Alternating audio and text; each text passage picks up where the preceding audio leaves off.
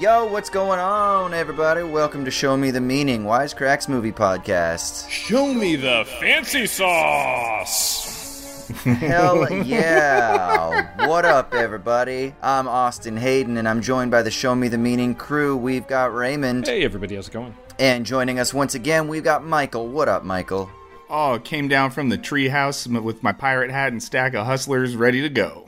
Michael is newly married, everybody, so a round of applause. Yeah, congratulations, man. You have now achieved adulthood, which is now relevant for the film that we're going to be talking about today. So you've leveled up. My perspective changed. I looked at this film as someone that had transcended everything these young men were facing, and I related to it from the perspective of the Richard Jenkins character. Well, very, very happy to have Richard Jenkins' character joining us on the podcast this week. Sorry, that doesn't mean that Richard Jenkins is actually joining us. For people who are huge Richard Jenkins fans, he is love not Cabin about in the to Woods pop on. Austin, go back. Yeah, right, exactly. We've already talked about it. We're talking about Step Brothers, 2008, Adam McKay film, produced by Apatow and crew. It stars Will Ferrell, John C. Reilly, Richard Jenkins, Mary Steenburgen. Is it Steenburgen or Bergen? Steenburgen. Bergen, I think. Yeah, Steenburgen. Lover, Adam Scott and Catherine Hahn, who's friggin' fantastic in everything she does. So as always, we're going to go around and do first impressions and things like that, but I do want to take care of a little bit of housekeeping. Remember, you can follow us over on Twitter, SMTM_POD. We're releasing like little tidbits and extras and ideas and thoughts, hot takes, etc., pretty frequently on that. So check that out, SMTM_POD.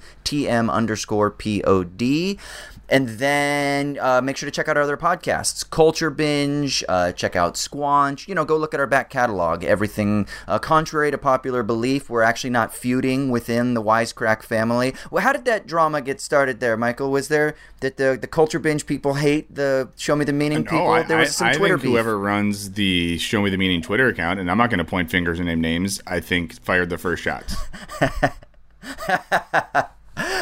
Okay, so that's a producer. So Matt, did you stir up some controversy? Well, Matt can't talk right now, so I guess we're just gonna have to throw him under the bus. And producer Maddie taking out their internal beef via the avatars of two podcasts. Amazing. So yeah, make sure you go check that goodness out, and also check out our Patreon. We're releasing bonus content every now and then. We've done some really cool ones. A deep dive on Apocalypse Now, talked about like the philosophy of acting, talked about amazing feature debuts and what makes a good feature debut. So go check all that out, patreon.com/wisecrack.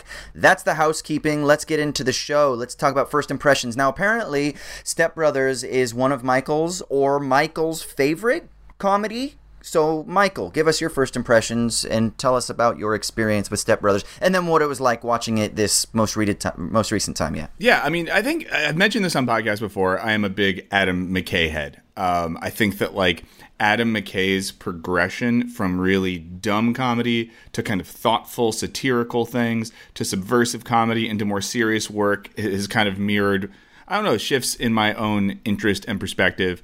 But I'll say this. I loved Anchorman. I loved Talladega Nights. When Step Brothers first came out, I didn't rush out to see it. I had heard bad things. This was 2008. Around the time of my life, I was going to meet Austin, actually. And it was a time in my life where I wanted to be more serious. I would say that when Step Brothers came out, I had lost my dinosaur a little bit and thought that I had to give up my dinosaur to be a serious philosophy boy. And yeah, philosophy grad school will do that to you a little bit. It really did. I was more like trying to watch French films or Melancholia and shit like that. Yeah. Everyone's talking about Antichrist. I was like, 2009. It's all about Von Trier and fucking Malick. Adam McKay doesn't even know what Dogma 95 is. But so I watched it probably 2010, 2011 for the first time on DVD after everyone said it was horrible and lost my mind. Just thought it was one of the funniest things I'd ever seen. I've probably watched it as much as I've watched any comedy in the past decade. I think it's the gift that keeps on giving, and I think that it's both brilliant for what it is, but scary for what it, I think, predicted about the unconscious or conscious mind of a certain type of American male that was, I think, coming to the forefront during the Bush era. So I think that I think there's a reason the movie is just aged better and better. And doing a little Google today, you look at the early reviews, all bad. Almost no one liked this movie when it first came out. Maybe someone else. I'll save a fun review we can talk about later if someone wants to bring that up. But you look at now, like, there was so many articles at the 10-year anniversary of people being like, "Oh, actually, this movie's really good," and people's perspective changed on it. All that to say is, didn't see it when it first came out. Blew me away the first time I saw it on DVD. And I still really love this movie. And I had so much fun rewatching it today. Yeah. All right. Raymond, what about you, brother? I co-sign everything Michael said. Saw this one in theaters when it came out, and I think I have been singing Derek's verse from Sweet Child of Mine for the past 13 years now. That's been stuck in my head.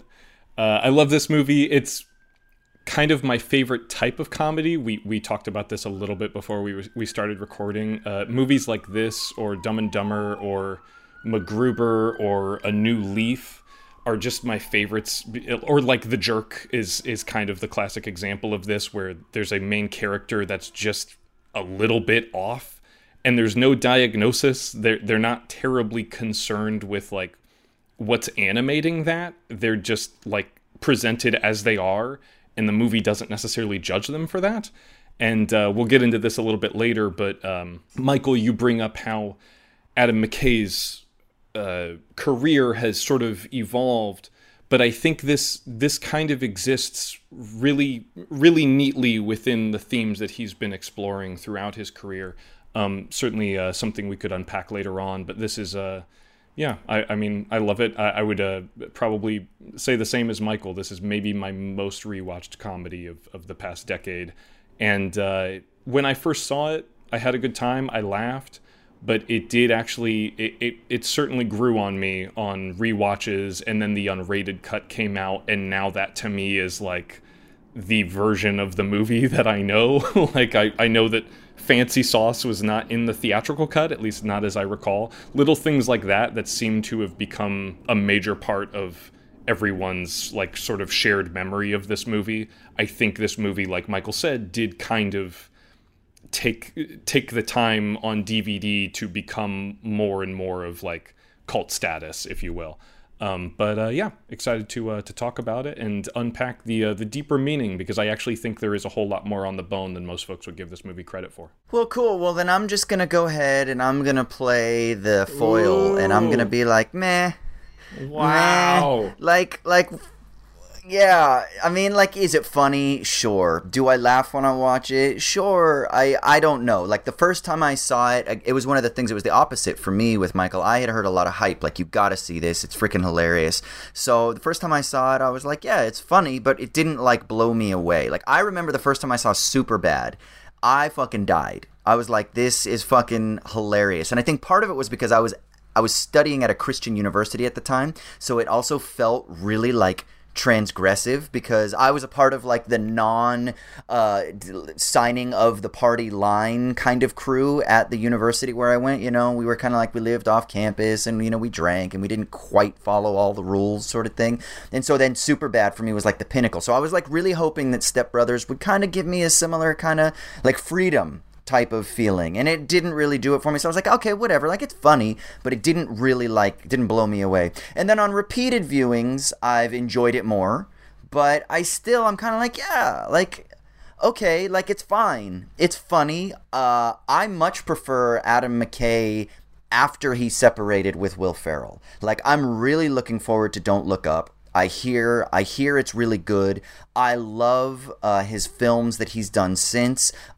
Succession, I know obviously Jesse Armstrong was the writer of it and the creator of it, but McKay had kind of production and a little bit of oversight, and talks about like his involvement in it. Like, that style, I just think that stuff is much more in my wheelhouse for what he's doing. And maybe that's not fair to kind of like critique this film based on what this artist has done subsequently, but like, it just doesn't fully do it for me. So even on this watch, and I'm going to play the role of super soft soy boy liberal, and I'm going to say, you know what? This film's fucking problematic. Like, dropping F-bombs and R-bombs, and I don't mean the fuck word, but I'm like, and it just made me cringe, and I kind of felt that it maybe was even a little bit distasteful with and I know that there's an interview that we can talk about with Adam McKay where it was kind of like that he cut a certain scene that would have made this concern of mine less potent, but it's the idea that, okay, so what, are we just making fun of people who are developmentally delayed? So like the quote, non-neurotypical.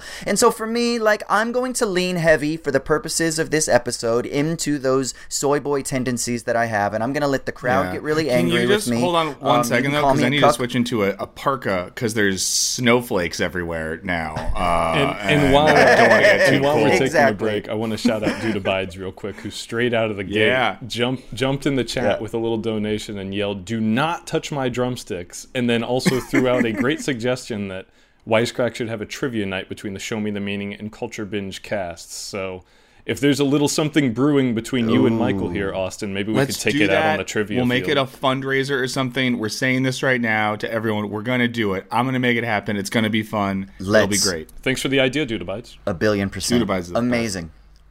Amazing. Thank you, Dude Abides. Yeah, we love you. Okay, so before we start peeling things apart, let's do just a brief little recap, and then we'll let Michael and Raymond throw their shade at me for being a softie. Okay, so Brennan and Dale, they're 40-year-old baby men, and when their parents, Robert and Nancy, get married, they're forced to become roommates. This synopsis is already feeling a little judgmental. Really coming for us. Go on. Hold on.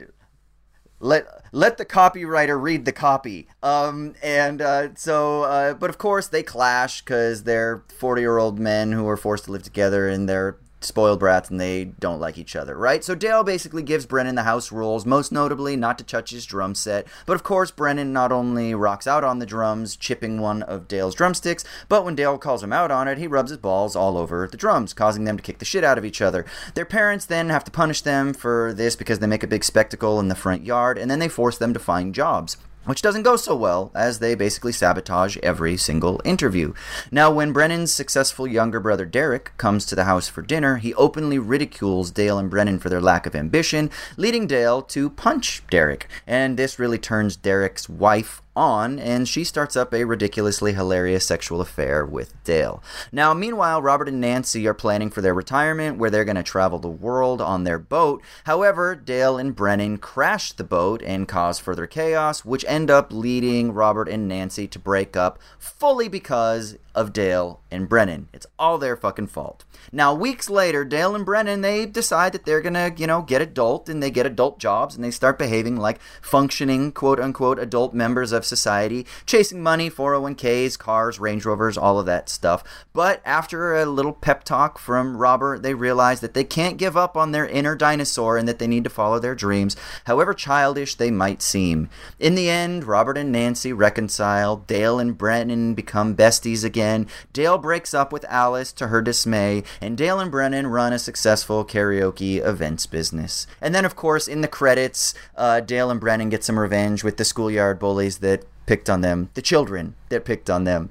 So we're going to go ahead and we're going to start peeling things apart, but before we do, I do want to give a shout out to this week's sponsor, which is Skillshare. Skillshare is an online learning community where you can connect with like-minded individuals and creatives, and where you can explore projects that you're passionate about. And this is what's so cool about Skillshare, because you can unleash your creativity and pursue your passions right from the convenience of your own home. They offer thousands of classes for creative and curious people on topics like iPhone photography, drone filming, editing, classes on improving productivity, video for IG, artivism, etc., etc. Recently, I've started going through their catalog on design, ethical design. If you're interested in user experience and user interface, they've got some really cool things to help you figure out how to create different like persona profiles for if you're going to be developing apps or do anything with front-end UX experience stuff. So I've been doing a lot of that. It's really great. They've got amazing stuff out there. Pretty much if you're looking for a class that has to do with creativity, look for something and they'll have it. It's really great. So if you want to explore your creativity and connect with some really cool people, go to Skillshare.com/SMTM. That's Skillshare.com/SMTM, and you can get a free trial of their premium membership. So that's Skillshare.com/SMTM, free trial of the premium membership, or of course you can click the link down below. All right. So let's start peeling things apart here. Raymond, you had something kind of teed up, yeah? Do you want to go ahead and take a swing at it? What did I have teed up?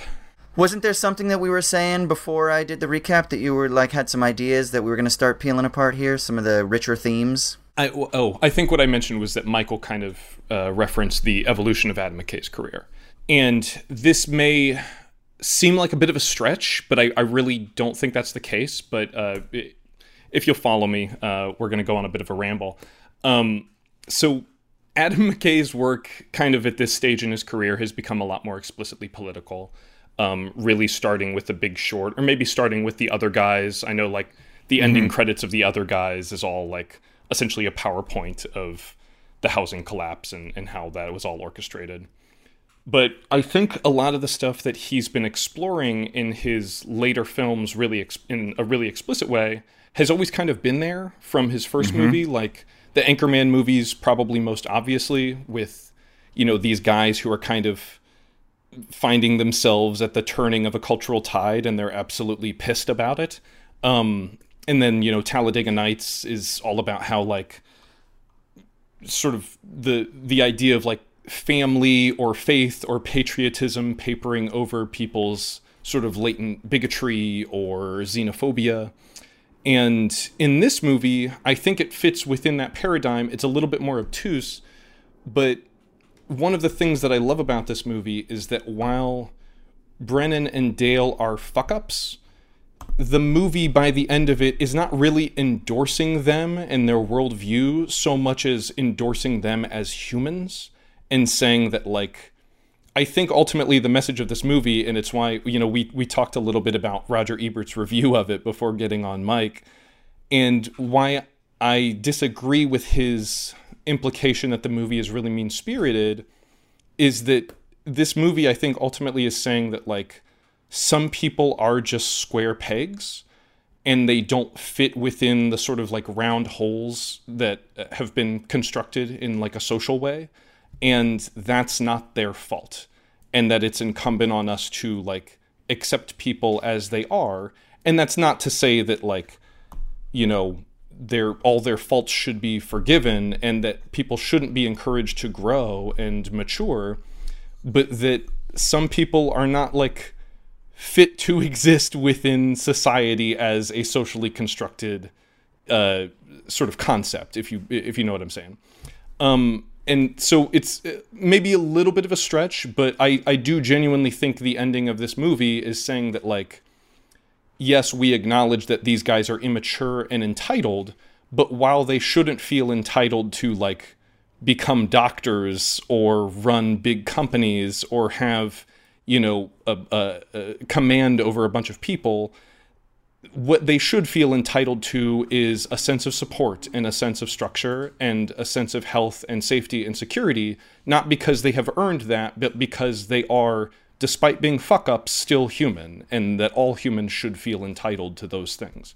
And I do genuinely find that aspect of the movie really beautiful and touching. But sorry, Michael. No, I think that's really interesting. And like I too, just a really quick reference, there's this book called Improv Nation. I think the author's name is something Wasserman, maybe. But it's this book about the history of improvisational comedy and theater in America. And there's a big chunk about the mid-90s scene in Chicago when a young Adam McKay was a part of the I.O. Theater and Second City Theater in Chicago. And this is a guy who did stuff like, for one of his comedy shows, posted flyers all around the city of Chicago that said, Adam McKay is going to kill himself tomorrow. This is not a joke.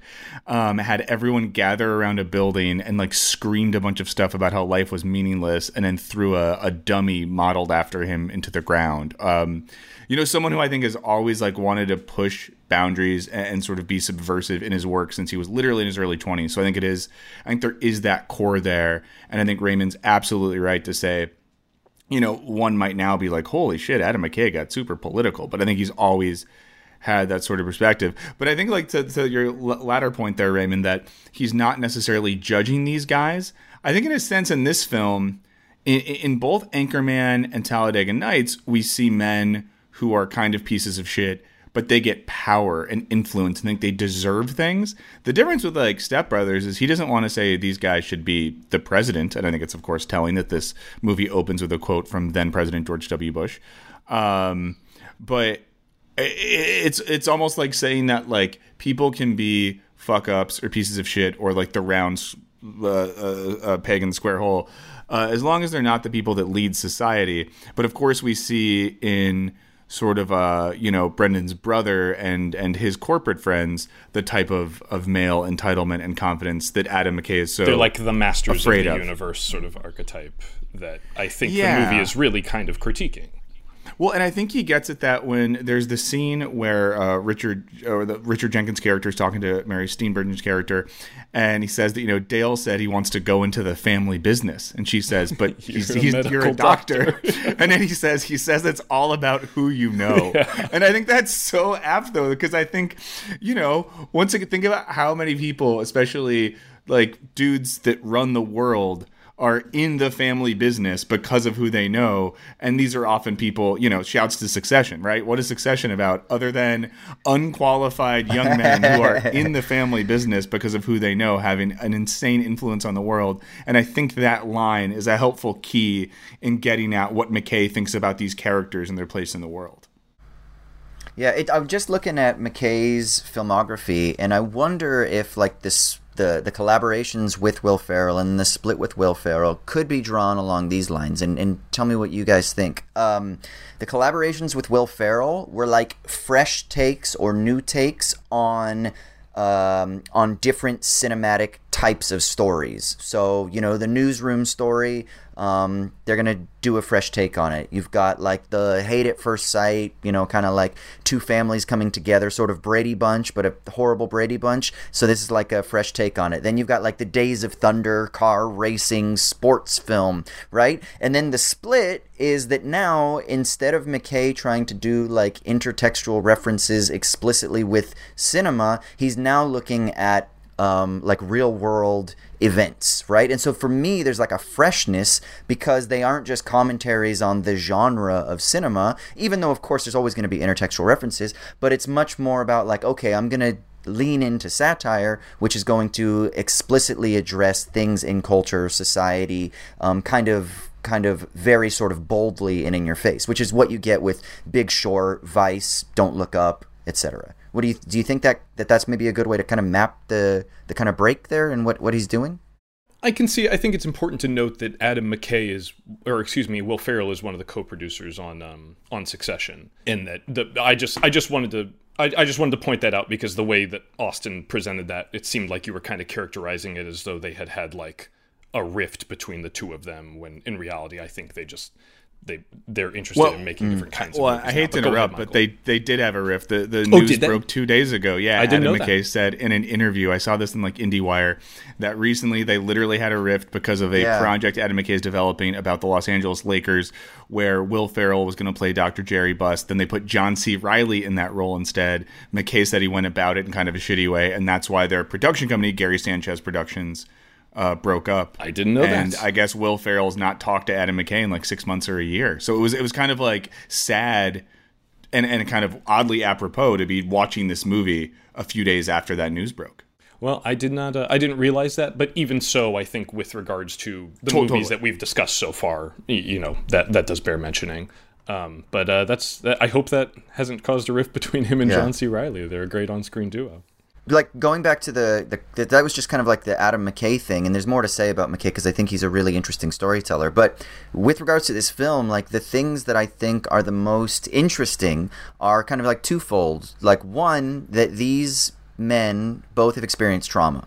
Like one, the death of a parent, and one, a divorce at a young age. And so what you get then is you get like what are the effects of familial breakdown? Right? Which I think is something that's really interesting to explore and probably important to explore. And so if I'm going to be as sympathetic as possible and I'm going to kind of like take off my grumpy face, that's one of the really interesting themes. And then I think maybe even the most interesting theme is something that you guys have talked about is what does it really mean to be an adult, right? And I love the bit at the end where they wear the suit of adulthood, but it's totally a bullshit caricature, right? Like you can hear Will Ferrell be like, oh, this was a really productive conversation, blah, blah, blah, like when they're all at the Catalina wine mixer thing. And then of course the fact that it's Catalina wine mixers and that's like the most serious thing in the world. It's like, come on, this is ridiculous. And it's also that fucking Derek can make $550K or whatever it was that he made, and make money, right? So there's something about the kind of ludicrous nature of what we value as being mature, which makes that kind of like dinosaur monologue or little speech that Robert gives about how, look, I lost my love, I lost my passion, I lost my joy, I lost my ability to play. And we also have to remember, these are all artists that are telling this story. And what's one of the fundamental things they teach you in every acting class, in every writing class, etc., it's about not losing that play, that sense of creativity and childlike wonder in the world. So there's also something beautiful about valuing that. And so I think those kind of, the issue of trauma, and then the issue of like, what does it mean to be an adult, and why does this world value adulthood? And there is like socio-political and political economic reasons why we value adulthood and why we devalue the child status of the human experience. So I think that those are really interesting themes that are explored in this film that I do think are really valuable. Yeah, totally. And it is interesting too that it's a movie about adult children going to live at home. And that was happening 10 years ago, but it's happening much more now than it was then. And I think now it's not always just the weird fuck-up sons who move home, but it's lots of people who have tried their best to be adults and have been spat out by the system and have to go live with parents. And I think the movie was kind of forward-thinking and like getting at, what do these people do that are lost, that don't fit into, I think like what you were saying, Austin, the trajectory of adulthood that one is...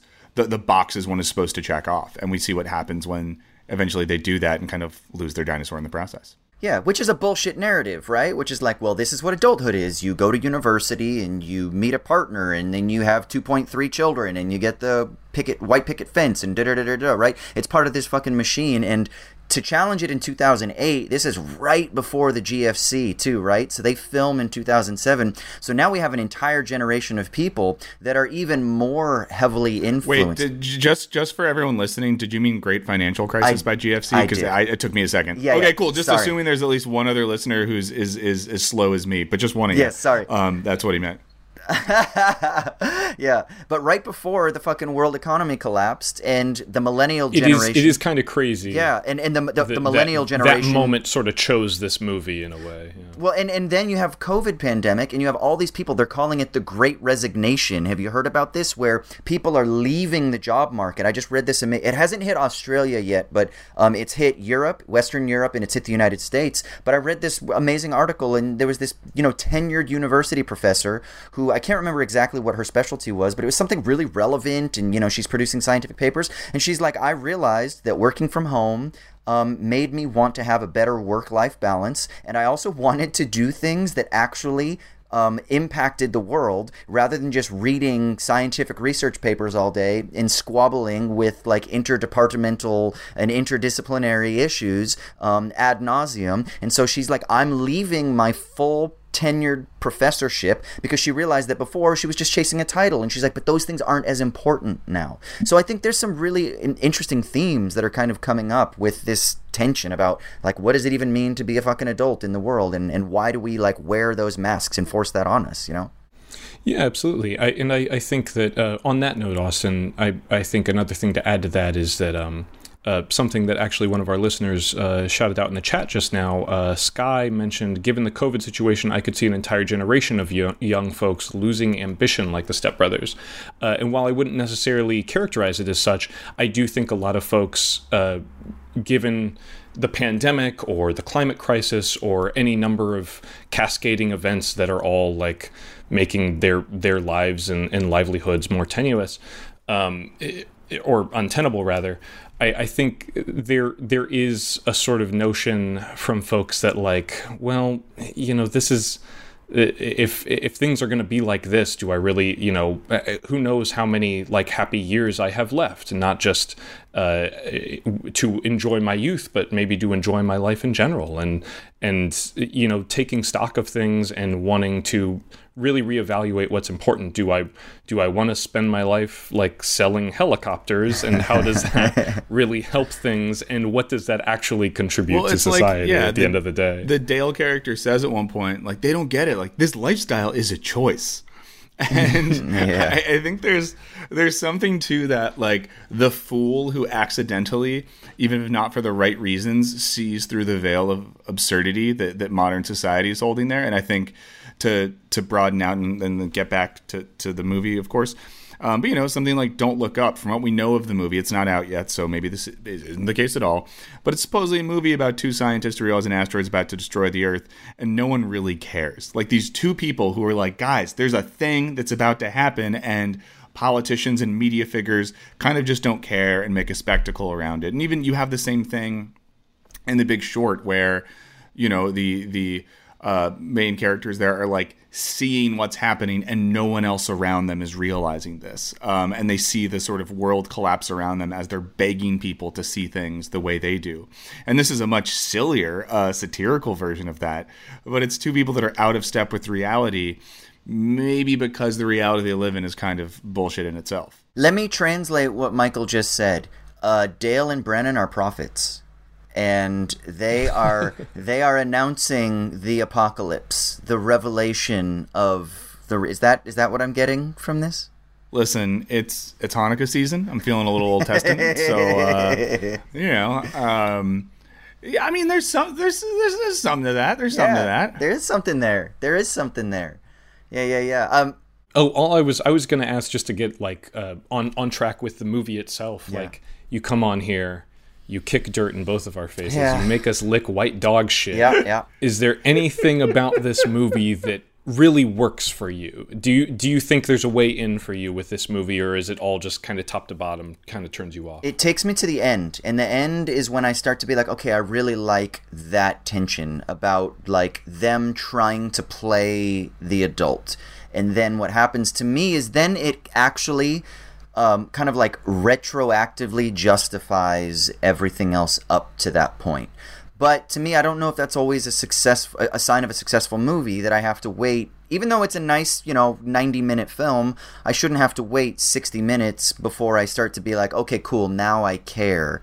And I think that's what happened to me, is I just didn't care. Yeah. I felt like it was a little, I don't know, it just was a little mean-spirited. I kind of read the Roger Ebert review that we can talk about now. I know, and I was kind of like, I got that too. Like. So do you think like the set pieces in the middle, where you do have these like this series of comedic set pieces with their various misadventures, is that where you kind of like tapped out a little bit?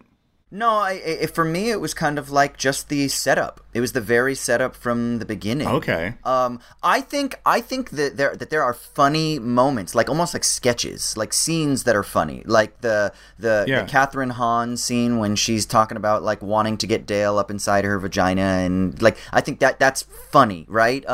Like some of it's not funny, like when Derek goes up to the treehouse, that as a sketch, like I don't really think that's funny, but okay, you get it because then Dale punches him, and then that's when Brennan and Dale become friends, and then that's what creates the attraction, with Derek. So like it's important for the story, but like moments don't always work. And then I don't know. I thought that some of the language was problematic, and I just don't really think that that's excusable. I hear you on that. I think there's the one degree of nuance that I will lend it is that aren't. Like the problematic instances of like inappropriate nomenclature being used are both being used by Derek, who is unequivocally painted as like the bad guy. Derek, and then the kids, right? They don't say the F slur. Oh, I don't think the brothers say the F slur at all. I think they do say the R slur. They drop the R bomb. Yeah, which to me, like, listen, my dad was a special needs teacher. My aunt is non-neurotypical, and it's like, so I just grew up. To me, that word, even before it became like a cultural thing, I just grew up. I was like, that fucking sucks, And I've written articles on like the social model of disability, so it's just one of those things that, particularly for me, is like a red flag. So for me, I'm like, I just don't take it. And then I tuned in real heavily, and I was talking with my partner about it. We were like talking real much. Is this kind of like mocking developmental delay, right? And then I read that article that our producer Matt sent us, that Adam McKay actually cut a scene. And he actually regrets cutting that scene where there's a psychologist that actually it makes it so that we don't lean in too heavily to them being sort of developmentally delayed. Yeah. Well, yeah. And to be clear, in that scene, they were at the end of it. The doctors were like, "No, you guys are just normal. They're just idiots." Exactly. Exactly. Yeah. So yeah. And I feel that is go ahead. Something I had alluded to before when I was talking about some of my other favorite comedies, though. I think that is, even if they don't explicitly state it, there's never like a gross characterization of like I think people talk about this with with the another John C. Reilly character, Dr. Steve Brule. Like, the conversation with that is maybe a little bit more pressing because there is a weird characterization that he's playing. But it never seemed to me like, my takeaway from, like I said, movies like this is always like, no, these are just really stupid people. They're just like total, like cartoonishly goofy in a way. You know what it kind of reminds me of? Do you remember that TikTok trend where everyone was like, how do I know that my partner won't cheat on me? And it was always like some like attractive woman who's dating like a nerdy guy, and it'd be like, this is how I know my partner won't cheat on me. And then it would cut to like him with his Star Wars collection or his DVD collection, and it was always like mocking like these people that actually care about things, that maybe are into like nerddom or fandom, and it just felt like kind of shitty. Sounds like a hurtful trend. Yeah, it was supposed to be funny, right? Like, that's how I know my partner won't cheat on me, because they're just a fucking nerd and no one would want to have sex with them, you know? Like, so they couldn't even get it if they wanted. Cool thing to say about a person. What thing to say, like, they won't cheat on me because they're just a gross piece of shit. What are they saying about themselves there? That's kind of and it was like, I don't know, it just felt like, oh, okay, so because somebody has, like, a nerd tendency, like, therefore they're not cool enough, they're not sexy enough, they're not adult enough, they're not mature enough, so they're undesirable. And I don't know, it just felt shitty to me, and I know I am leaning heavy into the snowflake here, but fuck it, I'm gonna play that role for this tendency. No, I understand all of that, and it's certainly not to excuse any of the aspects that have dated poorly. I think that it comes back to that notion of I remember having a discussion with a friend of mine about similar aspects of representation and slurs being used in movies. And I think in this movie, it is certainly a bit more problematic because a lot of the time those sort of slurs are being used as punchlines, or they're being used to humorous effect. But I remember talking to him, and he said something that kind of stuck with me, which was that anytime you hear someone use a hurtful word like that, it always should say more about that character than about the character that they are referring to with that word. Yeah. Like, in the movie should be clear about how it's depicting that sort of language and I think not in endorsing it. In the final scene at the Catalina wine mixer, I think there's an example of that when Derek realizes he loves his brother and they start to hug, but Derek first pulls back like he's going to hit him and starts calling him the F slur. And I think in that instance, it's just like, oh, this guy is so fucked up that he can't fathom like hugging his own brother without using a homophobic slur, because male intimacy to him is this horrifying thing. And I also think I like that the sort of metric you just explained there, Raymond. But I also think with comedies, and especially stuff from this era, I just tend to evaluate stuff on what work, where that person's work has gone. And I do think like there are people from that early 2000s era that made comedies like that never veered away, never, you know what I mean, never progressed, never grew. And I do think it's like with people in the Adam McKay extended universe, it's been cool to see those people like remain curious and kind of change and grow. And I don't think the type of stuff we saw in Step Brothers you see in a lot of work from these people later on. So in my mind, I still find that to be a cool sign about that crew. It's total. Everything you're saying, Austin, I think is totally valid and legit. But for me, I guess it's at least beneficial to know now that the work these people are doing is not, indicative of that sort of attitude, and that they've seemingly have grown and been pretty thoughtful about their art. And to even contradict myself, like the most charitable and compassionate reading of this, let's be dialectical here to use like philosophical ideas, is that actually at the same time, in using this quote-unquote problematic language, they're obviously intentionally highlighting that when people are doing that Derek is a shithead, that he sucks, and that everything that he represents, that certain type of adult, masculine, like homophobic dude, that whole structure of being an adult is shitty, and it should be critiqued. And that even when these guys are dropping the L slur, that in itself is also something that is shitty, and that they are just maybe undereducated, and that they need. So there's obviously an intentional highlighting of that kind of contradiction.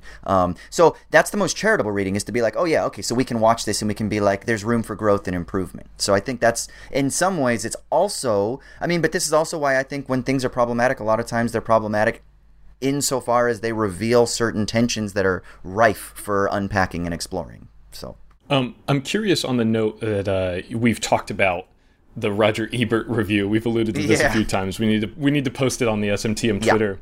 But we've talked about how he characterizes the film as mean-spirited. Maybe not ideologically. I don't think he digs too much into that, but he talks about the violence in it.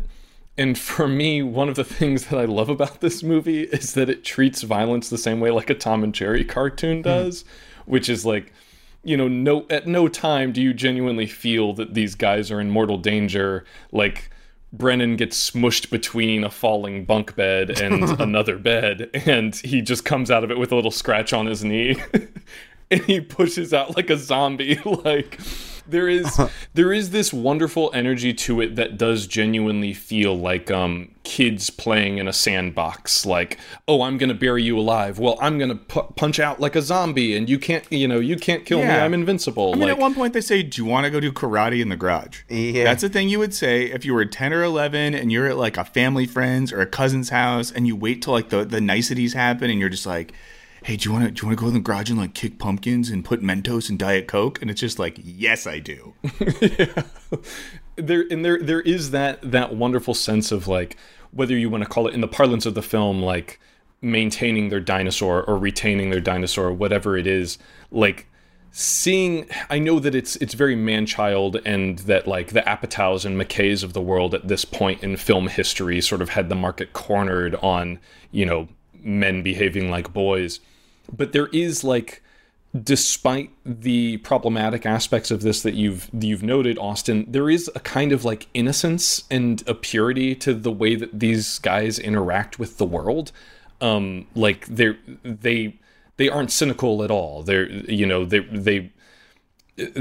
are so many aspects of this that are like obviously really stupid, but they're earnest, and that's kind of what makes them so funny, is that like from the beginning, the game of one-upsmanship of like, you have to call me Dragon, well, you have to call me Nighthawk, and you can see like the wheels turning in his head of like, what's cooler than Dragon?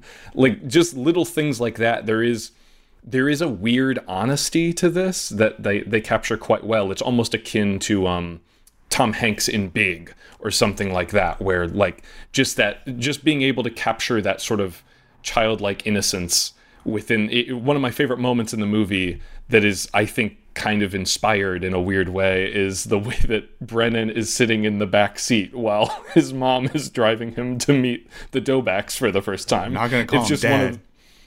Even if there's a fire.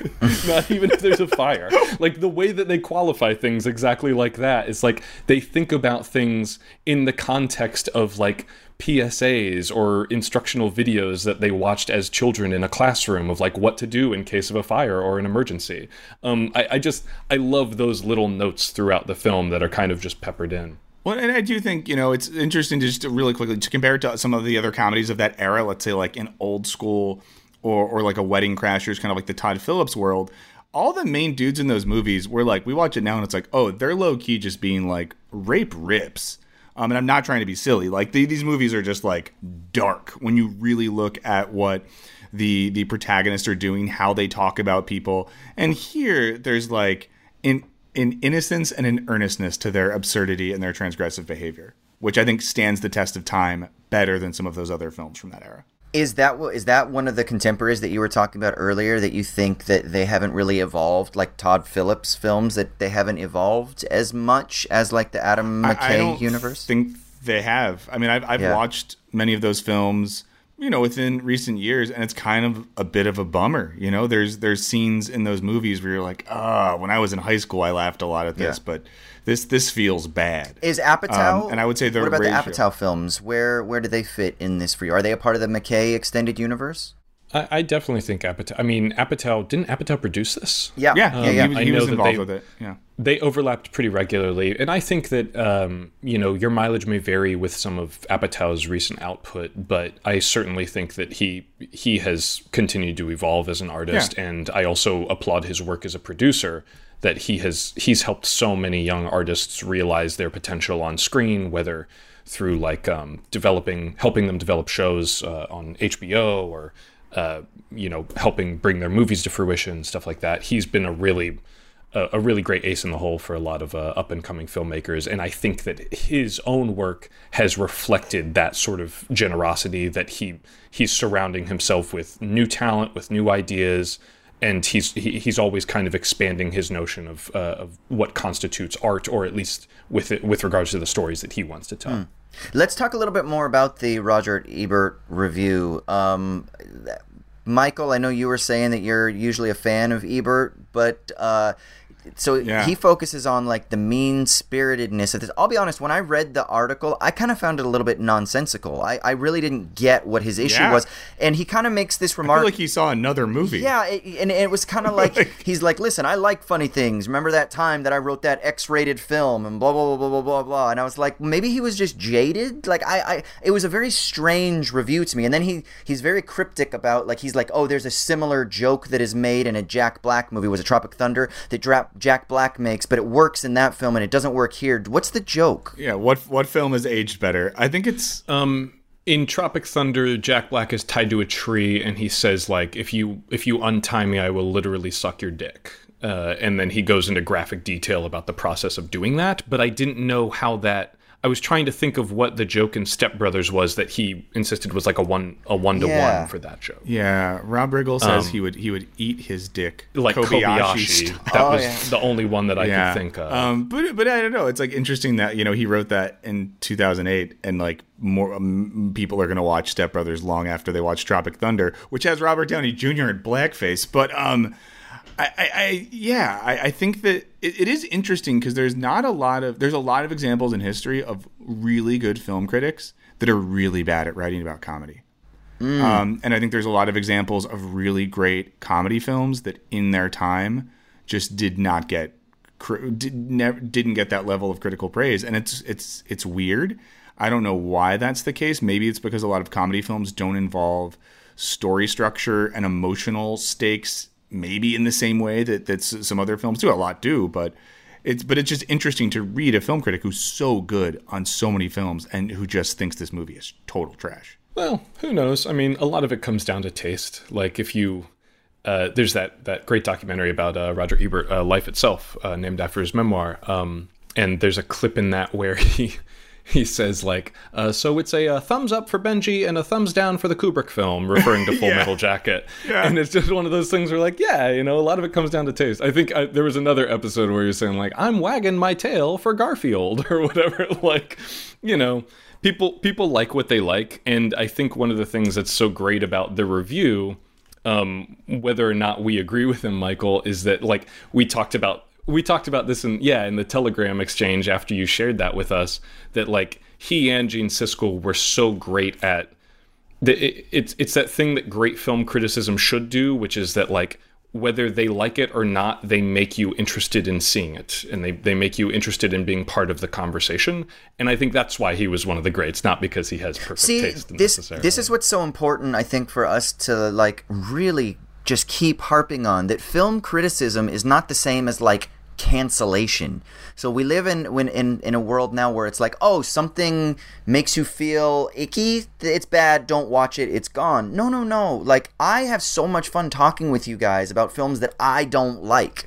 I have so much fun talking. I went and saw a film at the Sydney Film Fest, and it was the new Jane Campion film, Power of the Dog. I didn't love the film, but the conversation afterwards was so much fun. So this is something that I think is so important about art, right? Is that it isn't icky, bad, never talk about it, fuck you, you're an idiot for liking it, or like, oh my god, it's the greatest thing in the world, I'm going to identify with it, and now it's going to become part of my identity. It's got to exist in some other dimension of like what it is that we do. That's the metric that you're pointing out, which is important. I think art, whether we individually like it or not, if it can lead to interesting conversation and debate, then at least it's art that's trying to do something, right? Yeah. It's the bad art is like, we go see the movie together and walk out and it's like, oh yeah, that just sucked. And there's nothing to say because it was just like bad. You know what I mean? Like, I think there does exist, literature and plays and films and visual art that do that. But I think you're totally right, Austin. And that's what people that are interesting when they talk about films are interesting because they're able to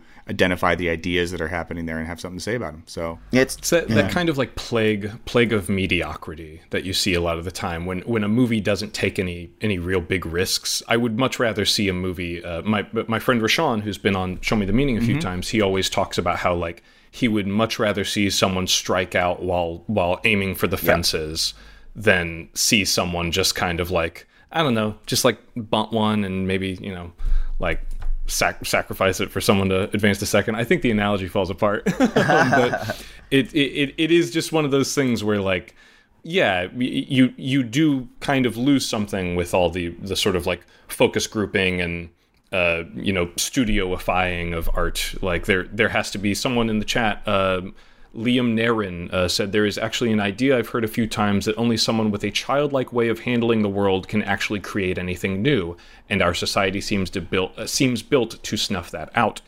And I think that's definitely a theme that's at play with this movie, but you can also take a look at the film industry as a whole, and you're always going to see those sort of those two poles at war with each other. Yeah.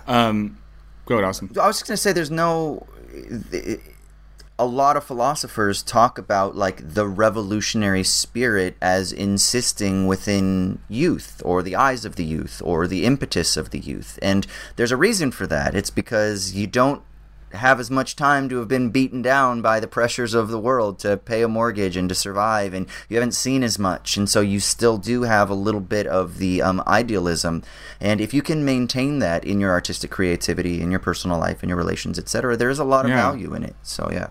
Well, and I'm allowed to use this word because Austin said it earlier, but I think with art, as in philosophy, there's this like meta dialectical process by which the best philosophers, in my humble opinion, are people that if you read their entire oeuvre, might change their mind or progress what they think because their work is always in dialectical relation with the world around them and the progression of thought around them. And there's always people, philosophers, other academics, who one might say they had one idea when they were 32 years old and they wrote that over and over until they were 80. And I think filmmakers can be like that as well. Yes. And I think it's interesting, and I do think McKay has done a good job of this. He's someone that has had a dialectical relation to the world around him, artistically, politically, who he works with, what he thinks matters, and I think that's important. And I do think that the best comedy creators do that, and the worst comedy creators think that what they thought was funny in 1998 is the only thing that's funny, and them and their friends, as they get old and lose their hair, I can say that,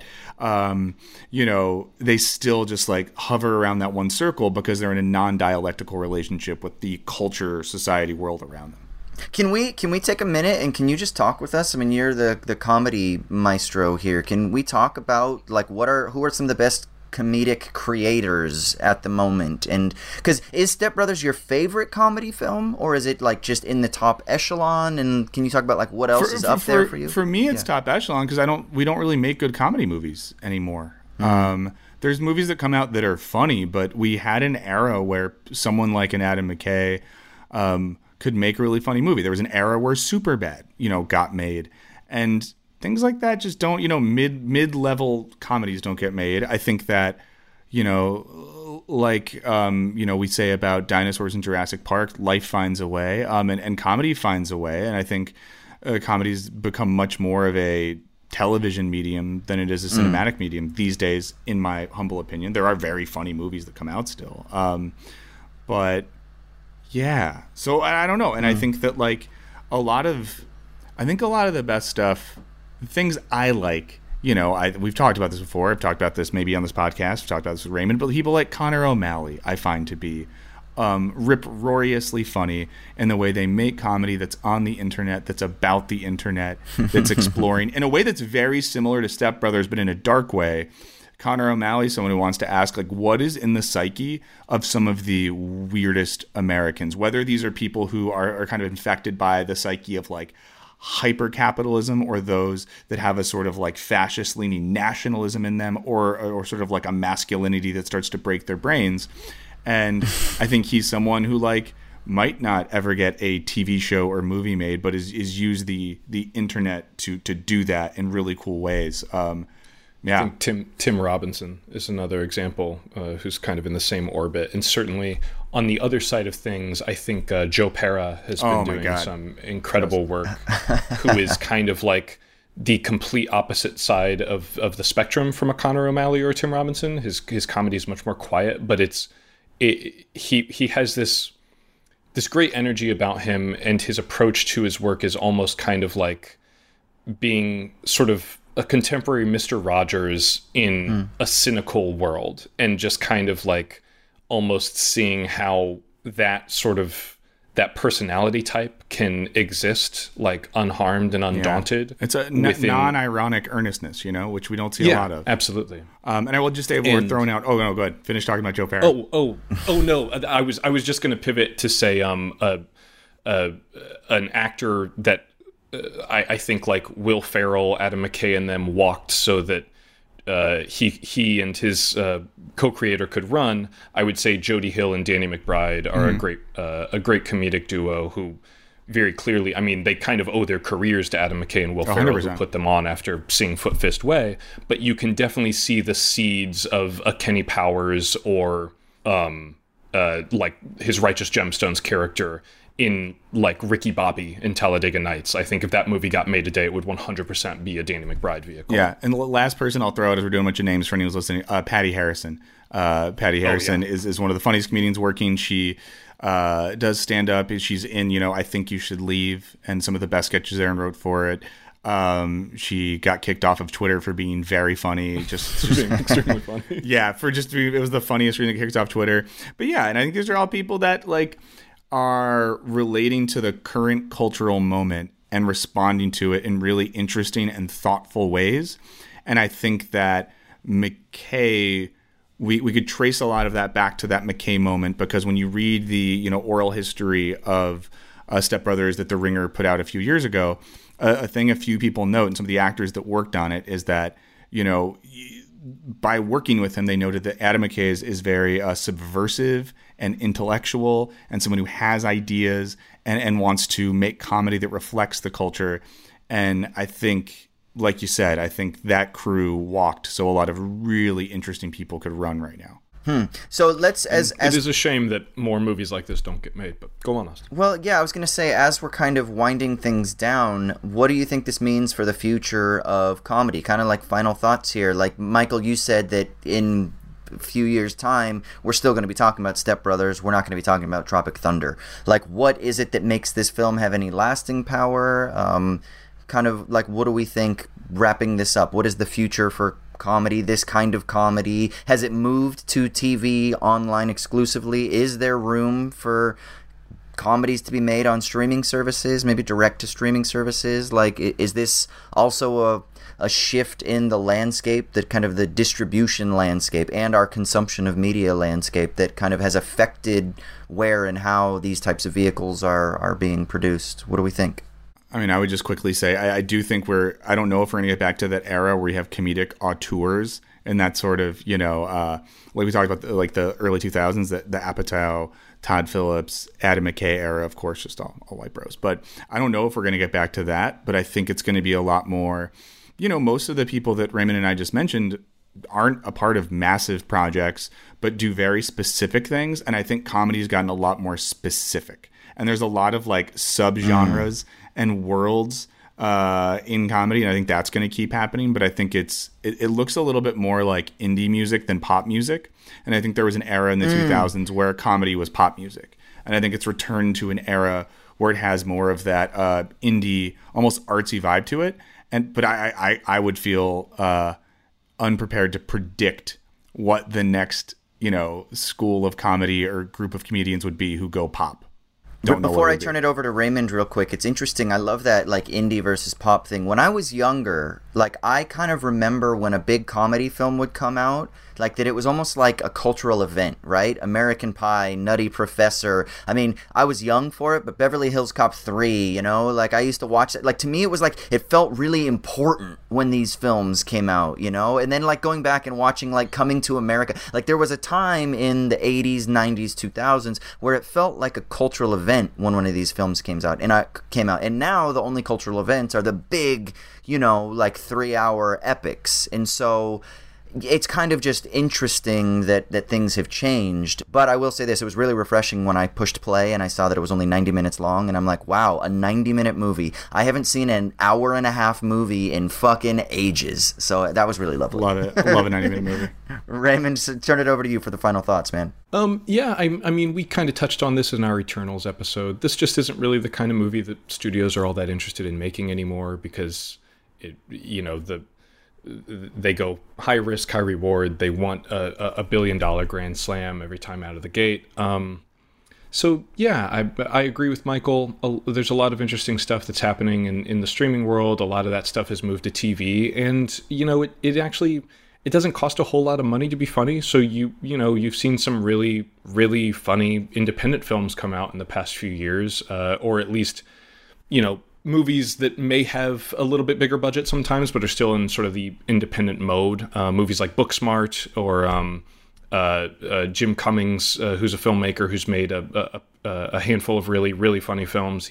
He's kind of a figure in the Danny McBride mold, who's always messing with ideas of like fractured masculinity.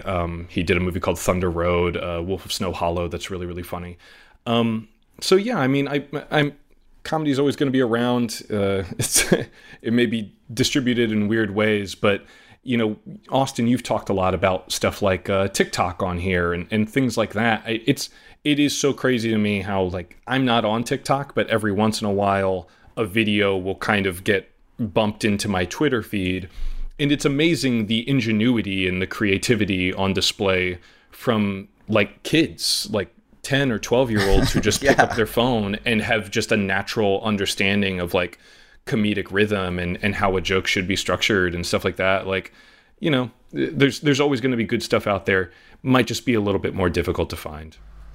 This is Jess Betancourt, the host of DNA ID, the only true crime podcast that exclusively covers cases solved using forensic genealogy. DNA ID goes behind the headlines to answer your questions about this remarkable new crime-solving tool, how it works, how cases are selected, why the cases were unsolved for so long, and how the justice system is addressing it. I include input from law enforcement to give you the inside scoop that we all crave, with a straightforward, no-nonsense delivery. You can find DNA ID on any podcast platform. Episodes come out weekly on Mondays. All right, well, let's go ahead and wrap that up. We love you out there. Normally, we would go back in the mailbag at the end of an episode, but last week we did our full mailbag episode where we went through like 20 of your questions and voicemails in voicemail form, and it was great. So we just don't have too many things to dig through at the moment to answer. So make sure you reach out to us, shoot us your emails. You can do that at movies@wisecrack.co. That's movies@wisecrack.co. Or you can call us and leave us a voicemail at 1-213-534-8807. That's 1-213-534-8807. Make sure to keep your voicemails as short and concise as possible so we can play them on air and answer them. That's it. Everybody, where can we find you on the internet? Michael? Michael O'Burns on Twitter, Michael O'Burns with some underscores around the O's on Instagram. I'm on Wisecrack all the time, and if you're looking at Wisecrack stuff, check out the new shows we're making and let us know what you think. Let us know what's working, what you'd like to see. Shoot us an email, hit me up on Twitter or whatever. But yeah, do that. Thanks. Yeah, I like the hot take game that you've started. The one that you did with our horse is the worst animal, where Helen had to defend if horses were the worst animal, and you had your panel of people like arguing back. I like that new show. That's great. Well, yeah, we'll do a doc one day about the chaotic making of that, but not yet. Oral history in 10 years. Our horse is the worst animal. Perfect. All right, Raymond, where can people find you? Yeah, you can find me on Twitter and Letterboxd. I'm at Crematoria. Feel free to stop by and say hello. You know, I had somebody reach out to me on Insta, and I get this a lot, people asking me for, like, recommendations on movies, films, TV shows, books, things like that, and I've actually just been pointing people for movie recommendations to Raymond's Letterboxd. So have you really? Yeah. That's good advice. I love it. If you want reviews or recommendations or what, go to Raymond's Letterboxd and just get on Letterboxd and find other people that you like their take on things, and that's how you can find good recommendations. So or just buzz me on Twitter if you need recommendations. I think a few listeners bit off more than they could chew, because anytime someone asks me for recommendations, I'm like, here's 15 tweets. Yeah, exactly. Awesome. And I'm Austin Hayden. You can find me on Twitter, Insta, all that good stuff. We're gonna get out of here. Raymond, will you send us out, brother? Goodbye from the fucking Catalina wine mixer.